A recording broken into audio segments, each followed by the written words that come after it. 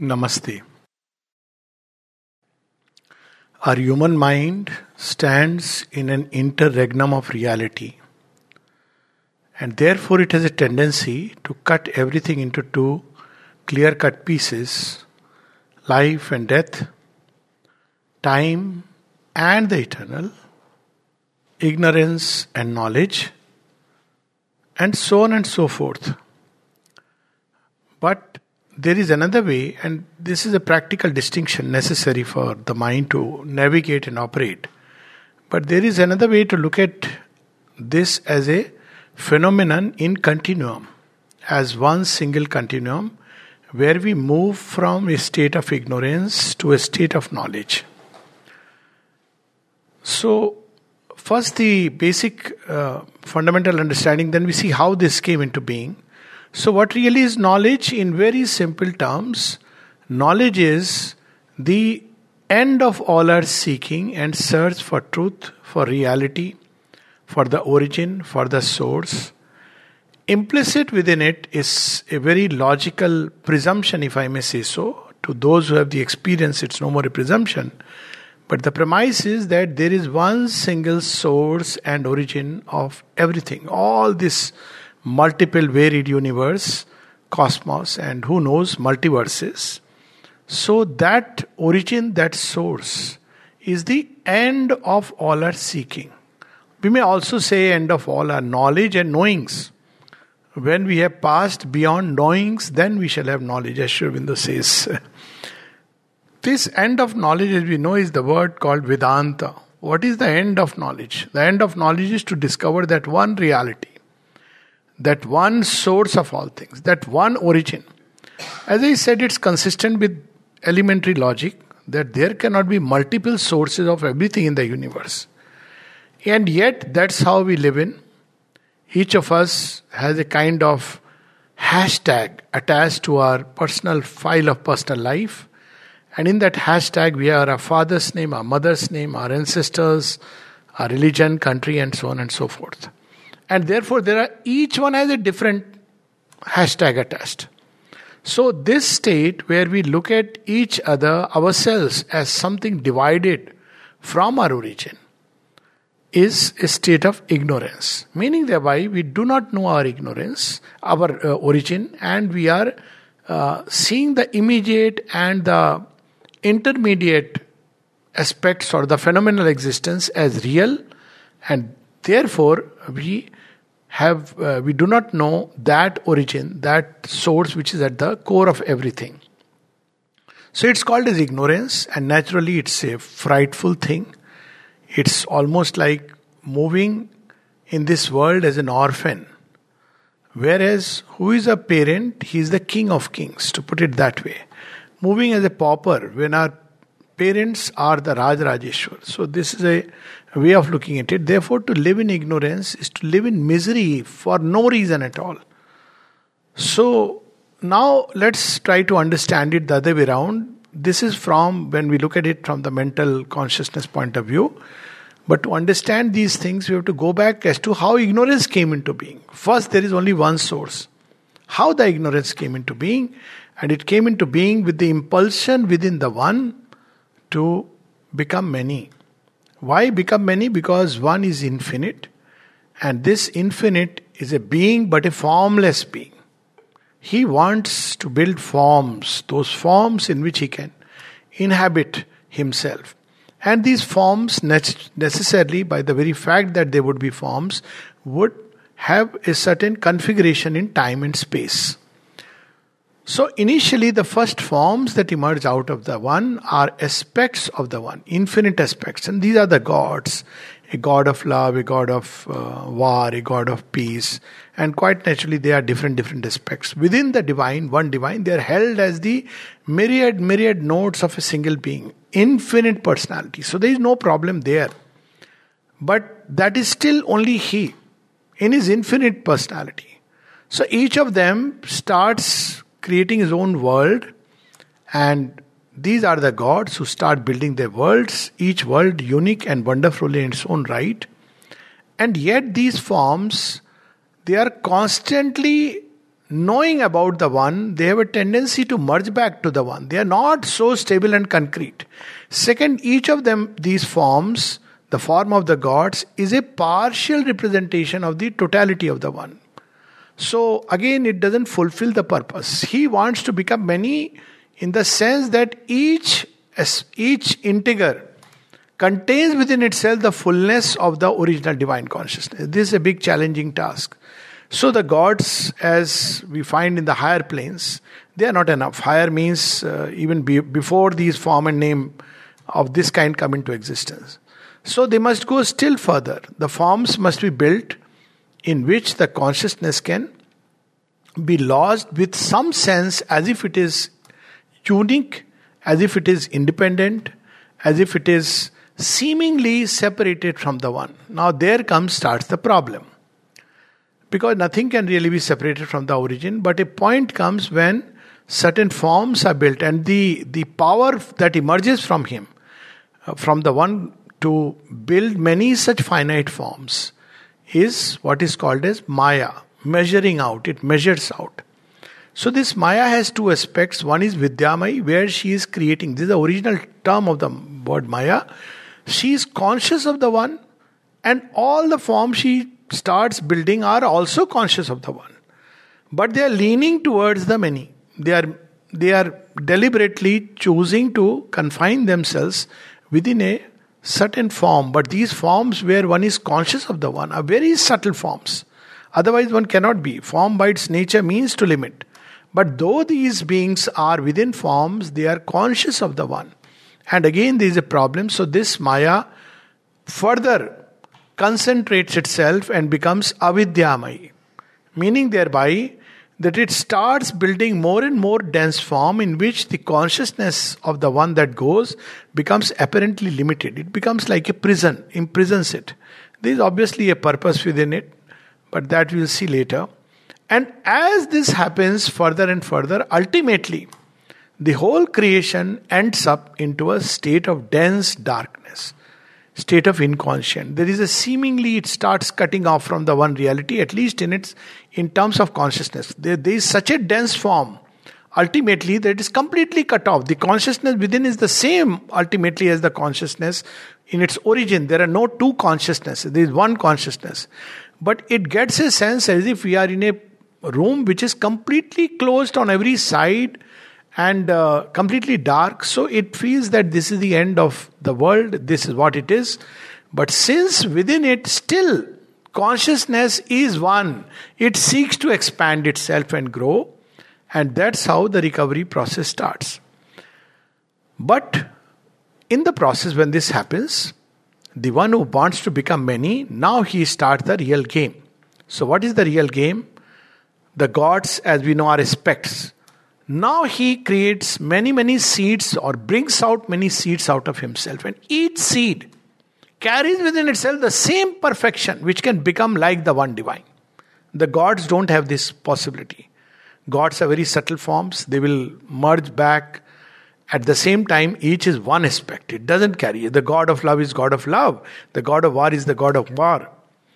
So he creates seeds which have that complete potential of ultimately developing and becoming the same one divine. And there is a round table conference, to put it in a story way. And he asked these seeds, are you ready to go into this dense darkness so that we can become multiple divines? You will grow and eventually you will be like me. And from that extreme, when forms are being built further, now the rescue process begins, return process begins. Now slowly these forms will adapt and adjust to a growing consciousness till we have a form which is made out of solid matter as we understand it, and yet it can contain all the power, the glory, the omniscience, the omnipotence of the one. This is the challenge. Because when the gods are created, or the higher world forms are created, that is the problem, that if you put a lot of pressure, then they tend to merge back. In the dense forms, if the omnipotence and omniscience of the divine puts a lot of pressure, then they tend to break up. So this is now the rescue process starts, and all of us in our soul state said yes. And he said, okay, let's go. And thus was taken the plunge of the souls into the night of inconscience. So, are there forms in the inconscient? No, they began to emerge. As soon as the soul went, the dark nature, Diti, it started a play of building forms. Dark forms means in which consciousness was completely trapped and lost. But because there was an urge to arrive at the one, these forms or beings who were inhabiting these forms, they became beings of division because they could not see anything other than themselves. But because the element of the soul is there, it grew through all these experiences. And as it grew from birth to birth to birth, the forms began to change and become more and more plastic to the light. This is the process. So in the process, we have reached up to the human form, where the human body can respond not only to the human mind, mental forces, but forces which are beyond the human mind, spiritual forces, inspiration, intuition, revelations. So it can begin to respond. Our brain can begin to respond. Our hearts can begin to respond. So to that extent, the rescue has taken place. What has this got to do with ignorance and knowledge? Well, it shows us that the process of ignorance to knowledge is not a sudden arbitrary division. There is a rescuing of the knowledge from the caves of darkness. See, there's the story of Angiras and the cow legion. We can look at it like this, that the knowledge which is there, trapped inside this darkness, is being rescued. And as it is rescued, forms are developing which can manifest it. For instance, there is knowledge even in the lowliest of worm. Even the virus knows how to mutate. There is a knowledge, that's how. Atom knows how to, within its structure create a balance. It doesn't know, but there is a knowledge which is instinct within it, implicit within it. So everywhere we see hints of knowledge. But in human beings, there is a capacity to express this knowledge through vak, through speech. It is something very unique. In animals there are sounds, and with human beings there is speech. Now why this is so unique? Because ultimately both knowledge and ignorance, they emerge from that first stir of creation. And within human beings there is this wonderful apparatus which can express that vibratory mode. At least it can try to express that vibration which is at the origin of all things. So we see that this evolution proceeds and arrives at this stage where it is tending consciously towards discovering the one reality. So there are two ways of looking at ignorance and knowledge. One is the traditional way, that knowledge, vidya, is the knowledge of the one. Avidya is the relative knowledge of the many. So what happens at each stage? How is knowledge rescued? There is a partial knowledge. We begin to discover a little bit. Let's say science discovers certain things. Then as science develops, there are new things that come into discovery. The crude medicine changes into immunological medicine. It changes into, still more molecular medicine, genetic medicine. So this is how it is rescuing. Knowledge is being rescued. So one way to look at it is, no, knowledge of the one is vidya. All this knowledge comes under the circumference of ignorance. It is too summary a way of looking at it. Because if we look at it in a summary way, then the logical conclusion will be the best ways to find the shortest route out of this entire circle of ignorance into vidya. From avidya, find a route by intensity of concentration, because in human beings it's possible. Consciousness reaches that point. Find one hole through intense concentration, break free this shell of ignorance, merge into the one and say, now Shivoham, Shivoham. So that's one possibility. But the Isha Upanishad very beautifully remarks, and that's what I think in the beginning it was said. It says, if you dwell in avidya, obviously you are living in darkness because you don't know the origin. If you go into vidya alone, you go into greater darkness. So what is the path it advises? It says progressive widening of ignorance towards knowledge. That is the path which is given to man. So we see these two paths always running parallel in India. One is the path of moksha, Shiva, destroy ignorance and be free. It is destruction of ignorance. Literally, all this system, philosophies, biology, sociology collapses. It is ignorance. Why it is ignorance? Because it doesn't have the ultimate knowledge of the One. Without knowing the One, all this knowledge doesn't find its ultimate justification. There is a very beautiful, one of the sentences of Sri Aurobindo. You cannot understand water without knowing God. It's so true. Because ultimately, we have to know that One. But generally speaking, this moksha dhara says, why take all this painful, long, laborious labor? Let's cut away, done with ignorance, and let's get into knowledge. Let's be done with avidya and get into One. But the problem is when we take such a leap, we leave a gap in our understanding, gap in our evolution. And when there is a gap, we don't understand. It's like imagine somebody who is gone suddenly, picked up from Delhi, and he is put in a closed aircraft. Suddenly he lands up in Mount Everest. Chances are more that he will die. He won't experience that delight. Even if on oxygen he survives, he doesn't understand. What has this got to do with that place from where I am coming? But if the same person walks the whole way, slowly, acclimatizing himself, and then when he reaches the peak, he will enjoy the peak, and he will understand that this is a whole journey which he has undertaken. So there are these two paths towards Vidya or knowledge. One is to break free from the circle of ignorance and arrive at moksha, Lord Shiva's great path. Another is the great path of Krishna. They are one God, but they play in being two. Hari Har. So what is that other path? Other path is, don't cut this knot of ignorance abruptly. Go through a progressive widening till the individual arrives first at the cosmic consciousness. Even there one doesn't have that ultimate knowledge of the One, but one starts living in cosmic truth. There one discovered the avidyamaya maya and the vidyamaya maya.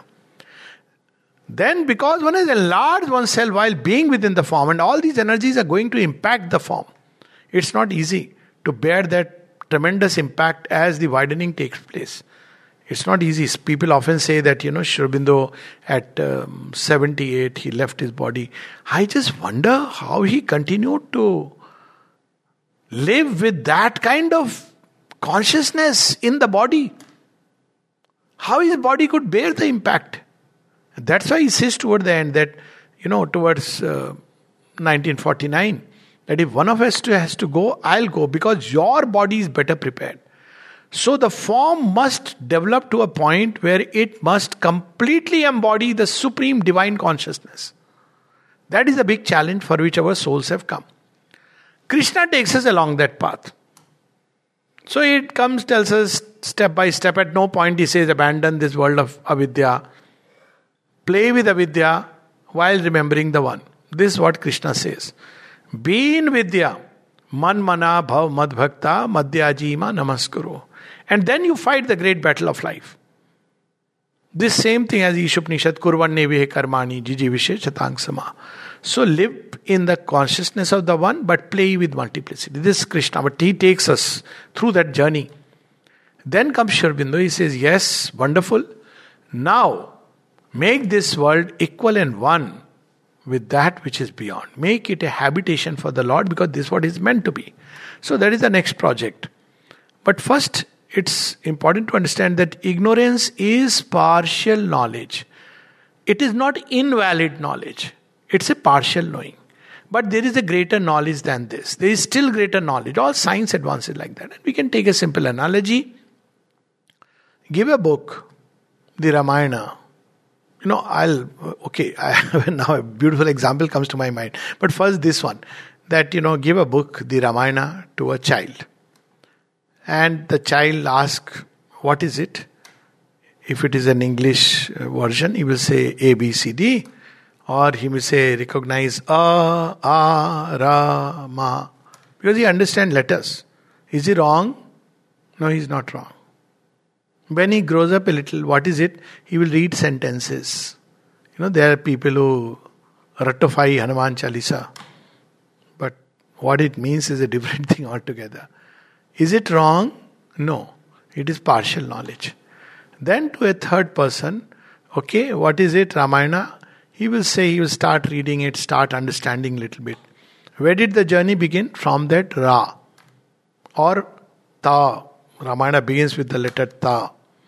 So that way this knowledge expands till a time comes when somebody, you hand over the Ramayana and you tell him what is it, he will say the book of God. So this is how the march takes place. Now this reminds me of a real story.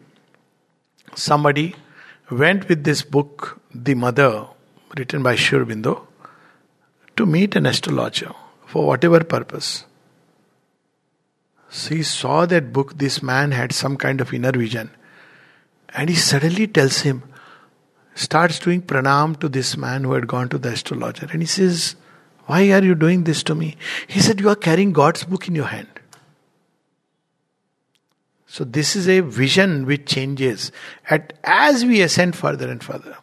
I remember once in my, Air Force days that I was sitting in my office, in my room, chamber, and two people came who were very vociferous in trying to convert people to their gurus, like people want to win disciples. Somehow they felt that I have some spiritual interest, and so they wanted to convert me. So I was also playing. I said, see, I have no interest. I found my path. No, sir, if you do this meditation, you will see a voice, hear a voice and see a vision. I said, so what happens after that? That's not my goal. I don't want to hear voices and see visions. If they come, fine, but I want that ultimate truth. He said, sir, you will get it there. I said, see, tell me one thing. Can your guru answer these things? And I had those nutty questions all the time in my head. Law of karma, why he created this and all these things. He said, that is something which only God can answer. So on my table were these two books, Savitri and the Life Divine. I said, he has answered for me. Where, sir? I said, these are the books. If you want to take it, you can take it and find the answers for yourself. But if you don't have the question, then you cannot find the answers. So you see what happens, this progression of ignorance to knowledge, it's a quest.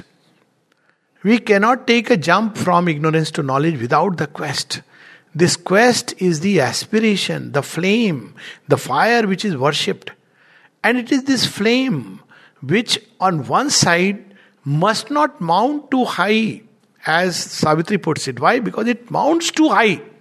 He starts very beautifully. A jail is this immense material world. But he says if this flame mounts too high suddenly, it will meet an answering touch and the matter itself will collapse. There have been instances like that. There have been yogis who went into trance and they disappeared. And people regard it as a great feat. No, it's not a great feat. The great feat is to remain awake and bear that touch which slays and saves. This is the challenge before us. Not to withdraw into samadhi in which if you stay in 21 days or 42 days, depending on the tradition, you will vanish. That's not a big deal. To vanish is easy. People often ask, how is it easy? It's easy. You want to destroy anything, it takes moments. But you have to build the form in such a way that the divine consciousness can fully manifest in it. And yet the form will persist. Means the form has to undergo a change. It's not possible beyond a point. So the flame is not allowed. Why it is not allowed? Because if it suddenly goes beyond a certain limit, the answering touch will shatter it. That's what we see in Savitri when Ashwapati stands at the gates of the Divine Mother. What does he say? What thou hast asked is thine, but ask no more. Alone thou standest at the eternal doors. My sweetness and delight are the cause of life, but too immense my danger and my joy. Truth born too soon might break the imperfect earth. Man cannot bear the weight of the infinite. So this is the mystery. Why knowledge and ignorance are two terms that have been created. Ignorance is there for a purpose, and the purpose is that slowly, as the soul grows, it grows point by point. There is nothing like a sudden growth. In very interesting in Synthesis of Yoga, Sri Aurobindo speaks of this, and it's unfortunate. Many of even people who talk about Sri Aurobindo, suddenly they are attracted to all kinds of yogas. Oh, that Mahatma, he had this wonderful experience. That's not our path. Even Sri Ramakrishna's path, Sri Aurobindo, in very beginning chapters of the Synthesis of Yoga, he says you cannot take the kingdom of heaven by storm, by violence. If you do that, you have not fulfilled the purpose for which ignorance was created. We are basically making a fool of God when we say that, well, ignorance was created, now you come back. There is a purpose why it was created. It was created so that the souls can go from form to form. That is the journey of rebirth. And through varied experiences, slowly the soul grows. It starts drawing nearer to God. How does it draw nearer? There is a conception of ideal, then it wants something more perfect, beauty, truth, good, etc. I'm already much developed. Initially it's asanna mrityu, completely in ignorance. There is no awakening even that there is a soul. It's a just sleeping baby in the cradle. So it's that cradle rocks very violently because the baby has to wake up. At some point it wakes up. And then the journey begins, another level of journey, where it starts saying, who am I, why am I, where am I, why am I, what is all this game going on? Then slowly it starts getting attracted towards a greater ideal, truth, love, good, beauty. Wisdom attracts through the luminous masks. Sri Aurobindo says our ignorance is a chrysalis of truth. Then a time comes when through all this, the soul is developing into discovering that it is none else but Sohamasmi. It stands on the gates of the sun and says, that Purusha there and this here are one. He am I, Sohamasmi. Before that it must meet a master, true master, who can tell Tattvamasi. You are that. Not like you are, caught up here and go there. Not like that. So when the soul through this long journey realizes it, then it is able to bear the matter in which it inhabits, can bear the impact of this tremendous experience. We cannot imagine what it means to experience omnipotence and omniscience in a body. Sri Aurobindo uses the word, what will supramental creation will be? He says it is practical omniscience and practical omnipotence. What you want to know, you will know. What you want to, you need to, whatever you will be there. Omnipotence. But of course, this will be one with knowledge. So there are, between the human mind as it stands today in its seeking towards knowledge and the one, there are further steps of ascension where we can say that the fundamental ignorance is no more there. What it is meant by that now we know that, well, there is a goal of the journey. We know that this creation is emerged from the divine. This is not just an intellectual knowledge, but something like an intuitive sense within the heart. Intellectual knowledge is a concept. It's not a concept. There is this intuitive sense ki one way or the other it can come. It doesn't come in sentences, but it can take the form of speech. That all is an expression of the one. Sab mein Bhagwan hai. When we say it deep within the intuitive sense. So it starts from that, and then as it ascends, fundamental ignorance is gone. We begin to become aware of our soul. Why? Because now the covering layers have become very thin. Yet we must come back and continue in the body. There is a point beyond which we need not come back. But the great souls, the heroic souls, the Ishwar Koti come back. They say, no, the work is unfinished. So they take again a form, a human form. But because these souls have developed, the form also corresponding. Because see, nature is also advancing. It says, okay, now this fellow wants to come back. Imagine a Vivekananda wants to come back. So it says, I have to build a form which is appropriate. Now imagine when someone ascends to these great levels. But it will be within a limit because nature has to build from within that elements. So it builds a form which can take it to so many steps further. And yet, when the soul comes back, it starts making this form more and more luminous. So generally, it's very interesting. We can understand why the Divine Mother, when she gave this experience of the new substance, fusing with the substance which so far nature has created. Nature has created using the substance, has created such forms which can bear to an extent the impact of the greater consciousness, to an extent. But it cannot keep it for long. That's why you see great yogis have to go into that trance. They withdraw into states of meditation, experience that consciousness, then they come back. But you see something unique about Mother and Sri Aurobindo. They could stay in the body, in the waking consciousness, experience that supreme consciousness in all its levels. This is the purpose. So there is no opposition, and that's where comes the knowledge of the many. See, it's very interesting. When we touch that one consciousness through this long process, then we start seeing it, because we have not skipped the steps and stages. Then we start seeing how it is operating at different levels in different human beings in different activities.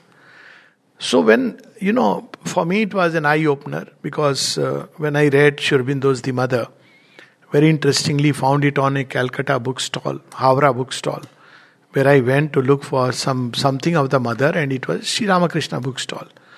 So I don't know how, the only book which was available was The Mother. They thought The Mother means Mother Sarada. But they just handed over this small, we have only this book. I didn't understand what it means. It's going to be another life-changing experience. I picked up. I said, very good. And as I sat in the train over the next 4 hours, I knew whom Sri Aurobindo is speaking about. The end of the journey, or rather the beginning of a new journey.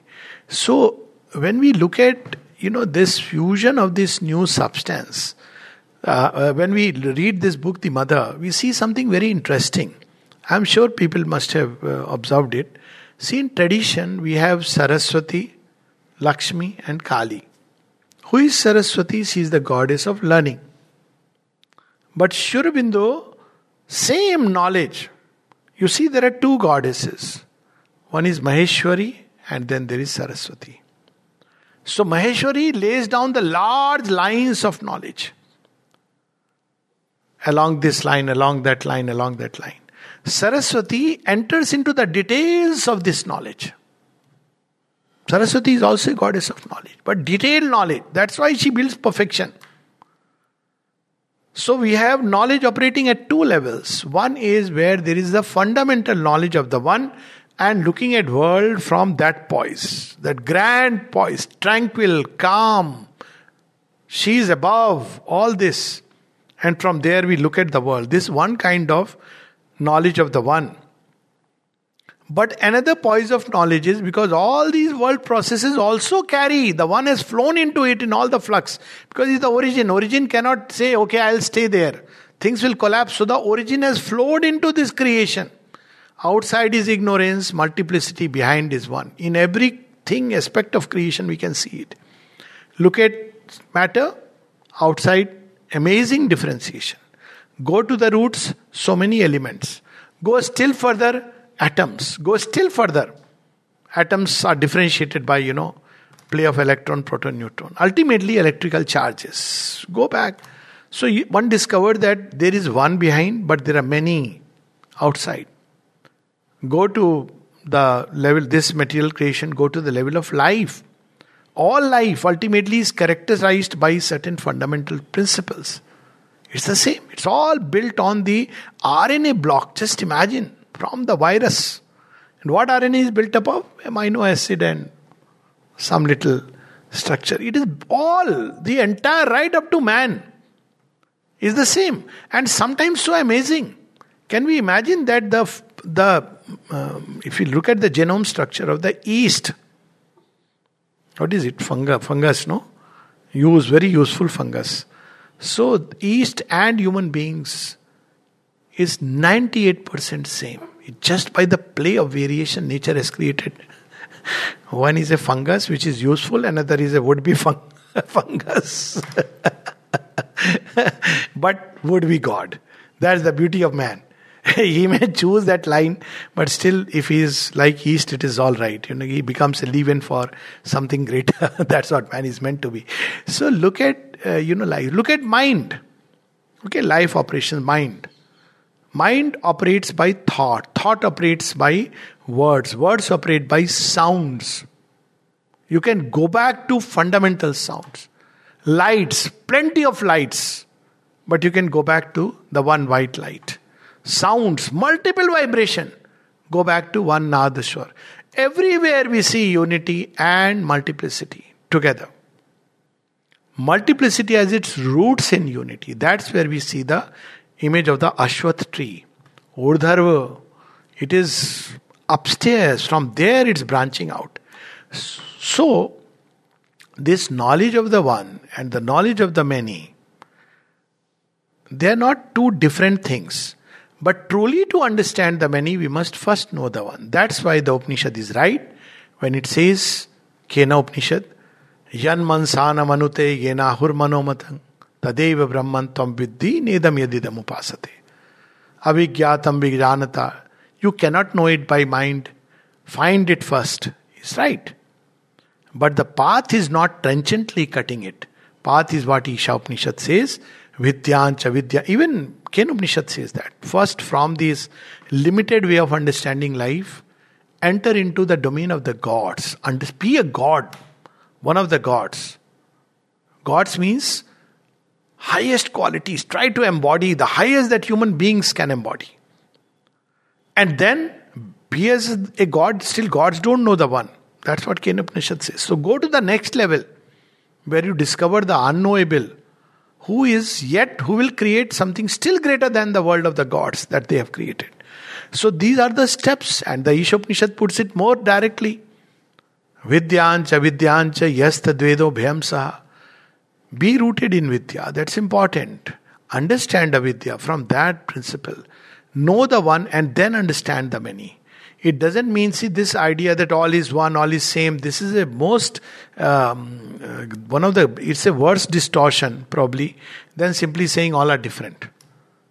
That is a kind of distortion. But to say all is same is a worse distortion. Actually, Upanishad is absolutely right when it says a greater darkness. See what happens when we say all is one. We used to say it. We forgot that it is not an intellectual concept. The one and the many coexist, and we have to understand the differentiation in nature as much as you have to understand the one. So what happened when we said no, all is one? One Brahman. Ekame vidyutyam. Sarv khalvidam Brahman. And we got it intellectually, not in realization. So when Greek invaders came, we said, please welcome your God coming to our doorsteps. Fortunately, God also took the form of Chandragupta and Chanakya and drove them away. But we didn't learn the lesson. All this is Maya, only the one. So then God came as Mughal invaders and the Portuguese and the Britishers. And he said, please welcome, we are all one. Our Guru has taught us great knowledge. All is one. And because these people didn't know, nobody was there to tell them. Sri Aurobindo was yet to come on the scene. That see, all is one, but he plays with many. Vidyancha yastadvedo bhyamsa. See, this teaching of the Isha Upanishad, which puts it so beautifully, was almost blotted out. Why? Because it had to be also given an Mayavadi illusionistic twist. But when we understand this way, then we understand that ignorance and knowledge are two terms of one consciousness. Child will grow into adult. He should not say, now I have forgotten. He must understand that these are the steps. So when he has children, he takes them through these steps. See how the mother deals with us. So beautifully. When we look at mother's conversation, it's the most perfect example I have ever found of vidyancha yastadveda bhyamsa. You go to a traditional Guruji, he will tell you about, you should have good thoughts, nice, kind deeds and all that, and see God. Cool. What happens about this creation? You ask the mother, how to sleep. She will teach you how to sleep. She'll connect that sleep to the one. When in deep sleep, ultimately you touch that one. You ask the Divine Mother, how to eat.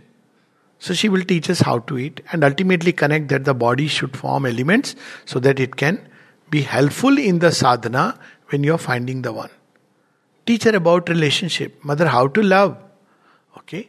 Love in this way so that ultimately the energy of love in you, which is seeking for joy outside, begins to turn within and in the person discovers the one. Okay? Mother, how to know? Again, pick up any object, anything in this world. Go to its core, you will discover the one. That's what Upanishad ultimately says. A grain of, even a blade of grass contains within itself the one. That's what out of the full came the full, and in each element the full is there. And even if you subtract it, Purnameva Vasishyate, it still remains full. So, ignorance is on the surface, avidya. In the depth is knowledge. Ignorance and knowledge are not two cut off truths. It's one reality expressing in two ways. The first step in our journey is ignorance, and through many steps of the unfolding of knowledge through the terms of ignorance, we arrive at the one. And when we arrive thus at the one and look down, we see that it's one single beautiful reality. See, in the Vedas, this opposition was not there. In the Vedas, this opposition was exactly like this story, that there is the truth and it begins to express itself. Things are ordered in the right way. Slowly, slowly, as it goes toward the inconscious, that truth is covered. So the word used was Rit and Anrit. That's how we see Satyamev Jayate, Nanritam. So there is the truth which is behind everything. A truth occult has made this world. But it is covered by the night. So by removing the night, you find the day. Later on, it became a trenchant opposition. It was no more like remove the avidya and you will find vidya. Come out of the zone of avidya. So when you remove the night, there is a process of doing it. And when we do it, night becomes progressively thinner and thinner, and then one discovers the one.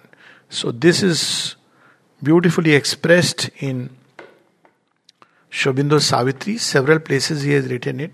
There is a whole chapter in the Life Divine on knowledge and ignorance, where he brings out these things very beautifully. In several places, Isha Upanishad, Kena Upanishad, even some of his essays. But my favorite, Savitri. There are two, even before that we can read. There is only one. So, for the sake of becoming many, he becomes two. Knowledge and ignorance are two terms. When his power, Vidyamai Maya, is fully conscious of the Lord, his Maya, then it is still one. When it is knowledge, when it becomes as if forgetful of the Lord. Because it has to build those extreme forms in which it must go and almost entrap itself. Why? Again, because these forms by development will be able to embody. Otherwise you cannot. If directly build certain forms which are too subtle, they will just collapse back into the one. They won't be able to sustain that tremendous energy. So the long journey, which if we understand the process, is worth it. Our souls enjoy it because we knew it and we plunged into it. But when the ego looks at it, it says, oh my God, ये क्या इतना complex भगवान ने बना दिया है, अविद्या बना दी, विद्या बना दिया, knowledge, ignorance, why all this tamasha? Because our ego finds it very disconcerting. Because our normal experience of life is manyhood. And then we are told go to one. But then we are told no, from the one you act upon the many. It says, my God, this is tremendous. But our souls know it. So the stress is on discovering the soul, but not to leave creation. While in the body, continue to expand the consciousness. And as the soul grows towards its own universality and transcendence, matter begins to slowly get impacted and change. Even a little dent is enough. That's how it is described. The mother speaks about it. Now you see, before we read this, something very interesting. So what is this knowledge which scientists have? Knowledge of the scientist and knowledge of the yogi.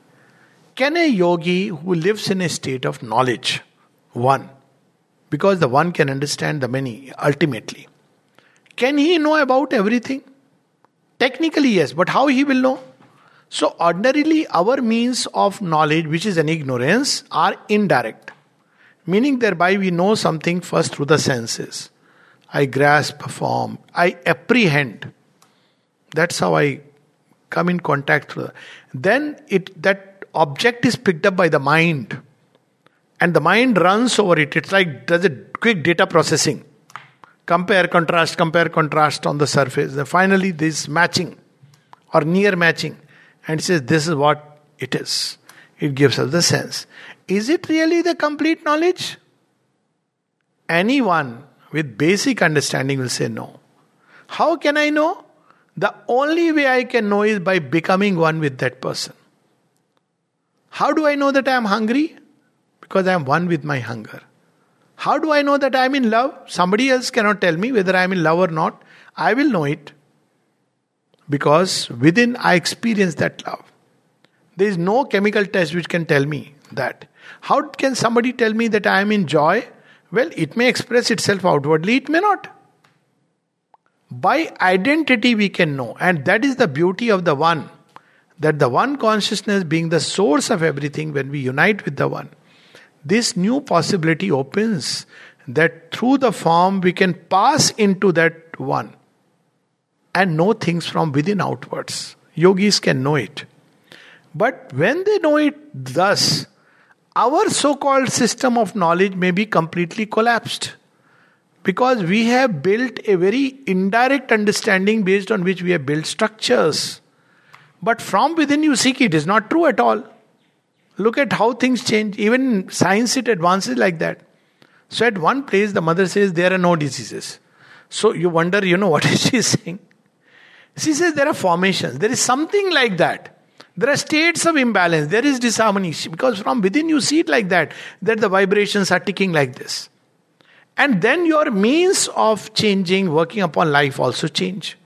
So when someone went to Sri Aurobindo with pain in the right iliac fossa, medically it's an appendicitis. Oh, I've got a severe pain. Sri Aurobindo looks at him. And the mother sees that, two subtle arms, one subtle arm goes and picks up a little dancing spot, black dancing spot, throws it far and says, my pain is gone. Why? Because now you don't know it, see it as appendicitis. That's the doctor's way of looking at it. And it is valid within his own limited way. You can't transpose this knowledge onto a doctor and say, act upon that, because he'll be lost. Poor doctor, he will say, what are you saying, sir? So from the point of view of scientist, this knowledge of the one may sound like ignorance. See, it's very interesting. It may sound like an illusion. Oh, they are living in some illusion. But this knowledge is one with power. All knowledge is one with power, however limited it may be. Knowledge empowers us. This we must know. But from this point of view, this whole thing looks like a construction. The mother said illnesses are falsehood of the body. You go to a hospital and you catch because there are formations around. And doctors have concretized it by giving names, labeling it. So this is another kind of knowledge, seeing things from within outward. But at the same time, she says, well, they can't help it. Poor doctors, they are not yogis. But ideally, a doctor should be a yogi to understand things from within outward. Even a teacher should be a yogi. A sitar player should be a yogi. A person who does gymnastics should be a yogi. Because then you have the correct understanding of everything from the true perspective. So it is true that the yogin can know, he can even know about the so-called constructions of the mind through a different process. Not through that direct vision, because direct vision one can see that it is a range of falsehood. But what he can do is, he can enter into, there is a whole Earth's memory where all these things, that all the discoveries, the books, the libraries, the inventions, everything is there. So by trying to look at it, he comes into contact and knows it. But ordinarily, the two operations are very different. When we are operating from ignorance and trying to get knowledge, the typical example is, in fact, Mother gives this example in one of her conversations, but actually it happened when Golconda was being built. They were trying to know where to have the water divining process, and they were trying the mathematical calculation. So they went to the mother and asked her. Someone suggested, and this engineer said, what will mother know about all this? And she looks at it and says, here. Then they wonder that, yes, actually, why didn't we think of it? So you see, this knowledge tries to laboriously find. It may find, it may not find. But there is another kind of knowledge where you know it by a direct identity, by a kind of intuitive sense. Some scientists may reach these higher regions. That is still not the knowledge of the one. But they may reach higher regions, higher mind, maybe some a little beyond. And suddenly this knowledge can pour into their head. They pass beyond the rational mind. So there is a whole, range from the human mind to the one. But Still, that is not yogic knowledge, but they do experience higher states of consciousness. How Valmiki experienced the first verse of Ramayana. It is said that it is the first sloka ever written. I don't know. But suddenly he saw a scene happening before him and he came out with the sloka and he says, "What have I spoken?" He asked his disciples, "Did you get it, hear it right?" Bharadwajan, he is at loss. What should he say? So how it happened? That's how the first sloka was born. It is said.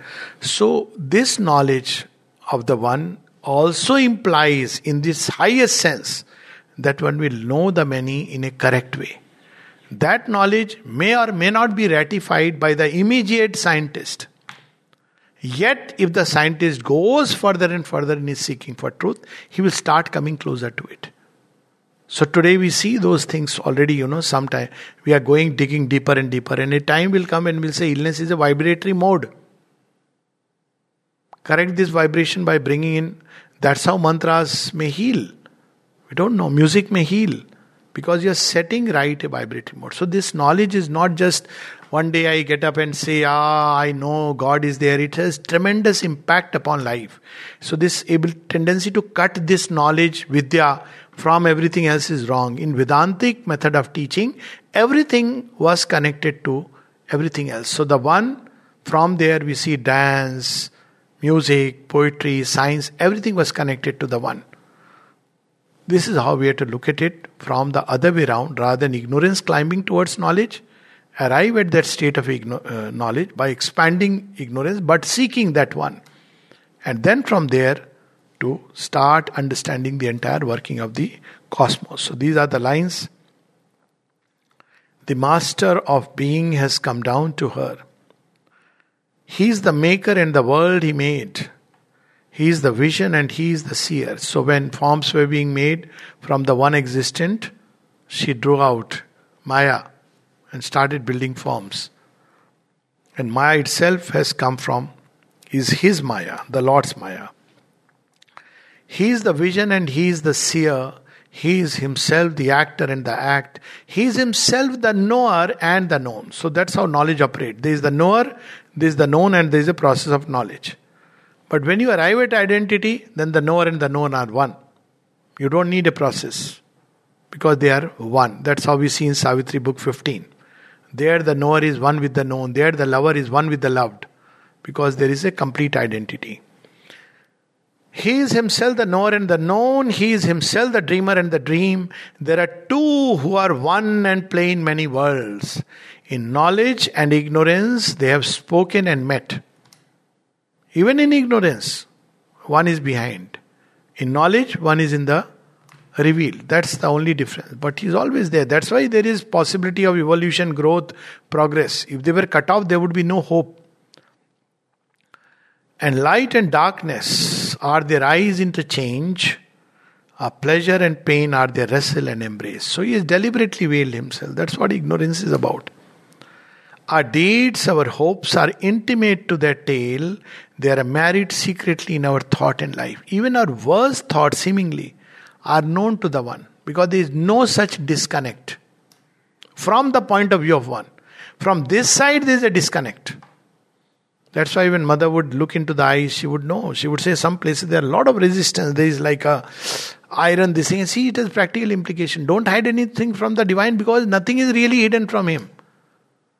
So when people would come and say, Mother, you know everything, why should we say? She said, because you will become conscious, that's all. Nothing is really hidden. Our deeds, our hopes are intimate to their tale. They are married secretly in our thought and life. The universe is an endless masquerade. For nothing here is utterly what it seems. To the scientist, he knows the seemings. Oh, this is a virus and this is a vaccine. Ask the yogi. Yogi, again, there are yogis and yogis. One who has arrived at one, he will see it's a vibratory mode. That's it. How to help it? Set the vibration right. How to do it? Stay quiet, call the grace, it will set it right. Apply the principle of harmony. As simple as that. Such direct action. But seeming is this. It's a virus, it's a vaccine, it's a mask, it's all these things. For nothing here is utterly what it seems. It is a dream fact vision of a truth. So it is not illusion in the sense that it's non-existent. This is another meaning people give to avidya. It is only illusion in the sense it's a distortion of a reality, or it's a diminution of a reality. But why the diminution becomes a distortion? Because we see it cut off from all the rest, so it becomes a distortion. So any event, any circumstance, you see it disconnected with all the rest, then it looks like hanging in, and the whole world appears a meaningless tale. But when you look at it from the continuum, then you see it as its right place. So that's how it is distorted. Which but for the dream would not be wholly true. So this distortion is to be set right by a constant application of knowledge. When the forms are ready to manifest knowledge, true knowledge, knowledge in the sense of the one and the many, then we will see slowly that because of this action, this world will wake up to a greater. More and more men would turn toward the light. The frontiers of the ignorance shall recede. See how Sri Aurobindo describes the supramental world. Not that suddenly there will be, Lord said, let there be light, and there was light. The frontiers of the ignorance shall recede. And we see this happening today in the world. If phenomena stands out significant against the dim backgrounds of eternity, we accept its face and pass by all it means. A part is seen, we take it for the whole. This is ignorance. Thus they have made their play with us for roles. Author and actor with himself as seen. He moves there as the soul, as nature, she. Here on the earth where we must fill our parts, we know not how shall run the drama's course. Our uttered sentences veil in their thought. Her mighty plans she holds back from her sight. She has concealed her glory and her bliss, and disguised the love and wisdom in her heart of all the marvel and beauty that are hers. See, she has become ignorance. Aditi has become this. She has become for a particular purpose. Only a darkened little we can feel. He too wears a diminished Godhead here. He too has come as Chinna souls. Okay, that's what we are talking about. He has forsaken his omnipotence. His calm he has forgone and infinity. Why? Because he must recover it on the basis of the form. If he recovers this prematurely and says, okay, I am that, then the whole purpose of play is gone. He knows her only, he has forgotten himself. To her he abandons all to make her great. The forms and everything by nature, that has to be upgraded. He hopes in her to find himself anew, incarnate, wedding his infinity's peace. To her, creative passions, ecstasy. Thank you.